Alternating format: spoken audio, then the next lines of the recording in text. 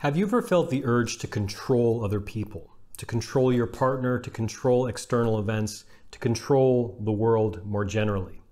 If you're struggling with something like retroactive jealousy or obsessive jealousy, chances are good that unfortunately the answer is yes.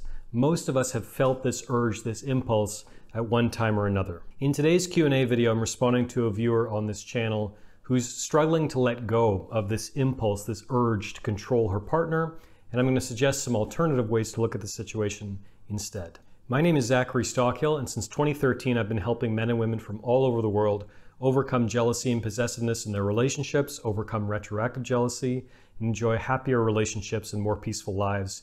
If you'd like information about my work, my online courses, my one-on-one coaching service, my books, you can visit my website at retroactivejealousy.com. And if you get anything out of my work in general, or you get anything out of this video today, please take a moment to let me know by clicking the like button below, leaving a comment telling me what you think, and being sure you're subscribed to my channel as well to be notified of new videos moving forward. Okay, interesting question came in from a viewer on this channel, and she writes, I won't give her name, but she writes, how do we give up trying to control our partner / our partner's freedom? It feels like that would bring so much peace, but my ego or deep fear or something makes it feel impossible to release the compulsion to control, even though it's an illusion, end quote.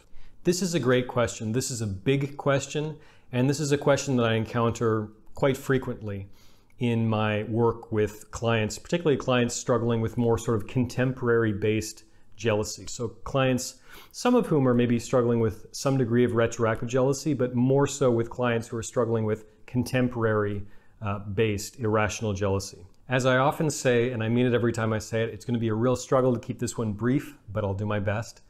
In a nutshell, I think with a problem like this, with a quandary like this, with a situation like this, we have to address both the rational side of the problem as well as the emotional side of the problem. So the rational aspect of this problem, this need to control our partner, to control external events, to control the world. I think if we get more in touch with the rational side of this equation, the more we'll be able to let it go. And frankly, the rational side of this problem is very simple. The rational side basically is, it's impossible. If we're trying to control our partner, if we're trying to control anyone else, if we're trying to control external events, if we're trying to control anything that is what Stoic philosophers call outside of our sphere of influence, outside of our words, our actions, our thoughts, if we're trying to control anything external, we will drive ourselves crazy because it doesn't work, at least over the long term. And on this channel, I'm primarily focused on long-term solutions. I can give you quick wins, I can give you little hacks and tips and stuff, and that there's certainly a place for, quick hacks and quick tips and all the rest. But what I'm most interested in is long-term solutions to problems like retroactive jealousy, like obsessive jealousy. And trying to control your partner, trying to control other people, from a purely practical standpoint, aside from the emotional component, aside from the moral implications of controlling other people, from a purely practical standpoint, looking for a solution to a problem, it doesn't work over the long term. Why do I feel so confident saying that? I'm a student of history. Some of you may know that I studied history in university before I started work on my blog back in 2013. And if you study history, you realize how incredibly deep the human need for freedom is. The Soviet Union eventually collapsed. The French Revolution happened. The American Revolution happened. There are endless examples from history that represent this fundamental human thirst for freedom. And modern humans aren't much different. We might be going through a bit of an authoritarian moment in parts of the West and parts of the world, which I don't have time to get into now. I don't want to get political. But I do believe this thirst for freedom is at the core of just about every human heart. And in general, human beings don't react very well to being stripped of their freedom, to feeling controlled. And you don't even have to look at history to figure that out.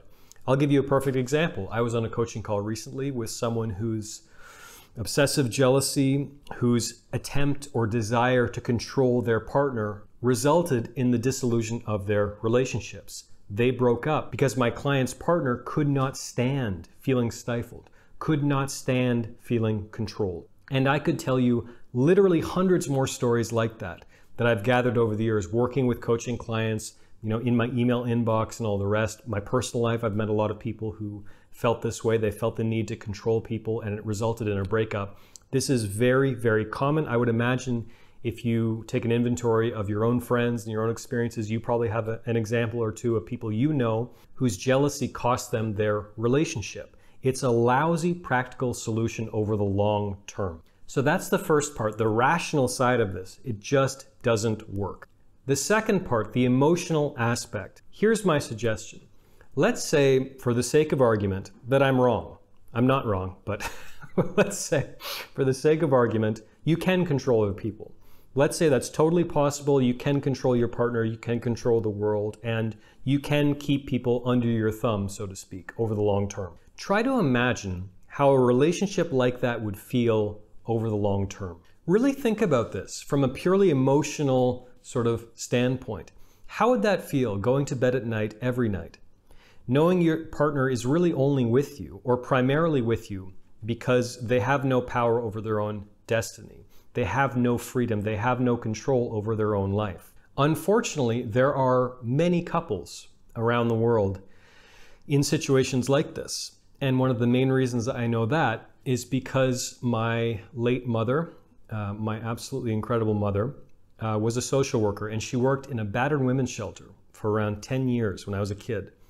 And obviously she respected client confidentiality, but years later I would hear stories, without names of course, but I would hear stories about couples she encountered, people she encountered, women she encountered who lived in a constant state of fear, who were with their partner for a while. These marriages, these relationships always ended up dissolving, always, invariably, or just about invariably. But the point is, these women were with very abusive scumbag men because they felt like they had no control, because they felt like they had no options. Now, that's an extreme example, but it isn't really far off the mark, because a relationship that is based on control is really a relationship based on fear. The person being controlled lives in a constant state of fear and anxiety and insecurity. And if you're with someone because you're afraid of the consequences if you left that person, if you're with someone because you feel like that's literally your only option, because you'd be in danger if you left them, if you made a different choice, I ask you, is that love? Is that really love? If you're with someone because you feel like it's your only option, if you're with someone because they're controlling you.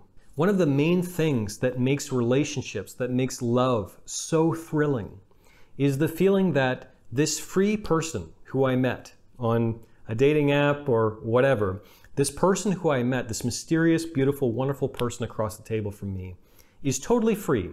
They could be out doing anything they want right now. They could be dating someone else. They could be living in another part of the world. They could be doing whatever they want. They have freedom. They have individual liberty. They have autonomy. But they're choosing me. In spite of their freedom, in spite of everything that they could, all the possibilities that they could invite into their life, in spite of all the choices they can make, they're choosing me. Think about wedding ceremonies. Think about marriage. If you really boil a marriage down to its essence, I get the appeal. It's incredibly romantic. You've got two people who have the world at their fingertips. They could be out making radically different choices. And they're saying, out of every human being on the planet, out of all, 4 billion women on the planet, I'm choosing you. That's what makes life, relationships, marriage so exciting, so compelling, is this aspect, this inherent aspect of freedom, of individual liberty, of individual autonomy. And would you really want it any other way? From a purely emotional standpoint, would you really want a relationship based on anything other than complete individual freedom, individual autonomy? I think the answer, if you really ponder this question over a long period of time, if you really check in with yourself, I think the answer will still be no. By the way, if you do make an attempt to control your partner, to control someone else over a long period of time, chances are overwhelming that this will produce some extremely negative consequences. It's really just a matter of time. Perfect example. I have a friend of mine who had, I hope he doesn't still have, but he had a pretty serious problem with alcoholism in his early 20s. We could all have a few drinks and he would be like binge drinking every night, blacking out, it was chaos. Why did he have this problem? Multiple reasons, but my strong feeling is one of the reasons he was acting like this in his early 20s when he moved out of his parents' house is because when he lived in his parents' house, alcohol was totally taboo. You can't drink, you can't even mention alcohol. If you come home smelling like alcohol, he'll get some kind of punishment. His freedom in so many ways was completely restricted. And once he got even just a hint of freedom, when he moved out of his parents' house, all of a sudden he started abusing alcohol. He started in some ways abusing his freedom. Again, an extreme example, but the same kind of behavior can apply to relationships. If you make something forbidden, if you make something taboo by trying to control other people, eventually those people will react very, very strongly against those attempts to control. So for many, many, many reasons, trying to control your partner, trying to control other people is a lousy long-term solution. It does not work from the rational angle. It's just a completely lousy long-term solution. And two, from a purely selfish emotional standpoint, it doesn't feel good. Even if you could do it, which you can't, it would not feel good. It goes against the very nature of human beings. It goes against the very nature of love and relationships. It takes away the fun. It takes away the excitement. One more recommendation. If you're looking for some reading material along these lines that really, really helped me with this question, I strongly encourage you to take a look at a book by one of my all-time favorite authors / public speakers, the late Alan Watts. The book is called The Wisdom of Insecurity. If you're a reader at all, if you'd like to go deeper into this very fundamental question about trying to control the world, trying to control your partner, and why it's such a waste of time, highly recommend you take a look at a book called The Wisdom of Insecurity by Alan Watts. I recorded another video on books and book recommendations for retroactive jealousy sufferers, and I'll post a card somewhere miraculously above my head where you can click that link, watch that video where I talk about this and other books. Thank you for watching this video. Thank you for giving me a few moments of your day today. And if you got anything at all out of this video, please take a moment to let me know by clicking the like button below, making sure you leave a comment on this video telling me what you think, whether you agree, disagree. I'd love to hear from you. And make sure you're subscribed to my channel as well to be notified of new videos moving forward. Thank you very much again, and I'll talk to you again very soon.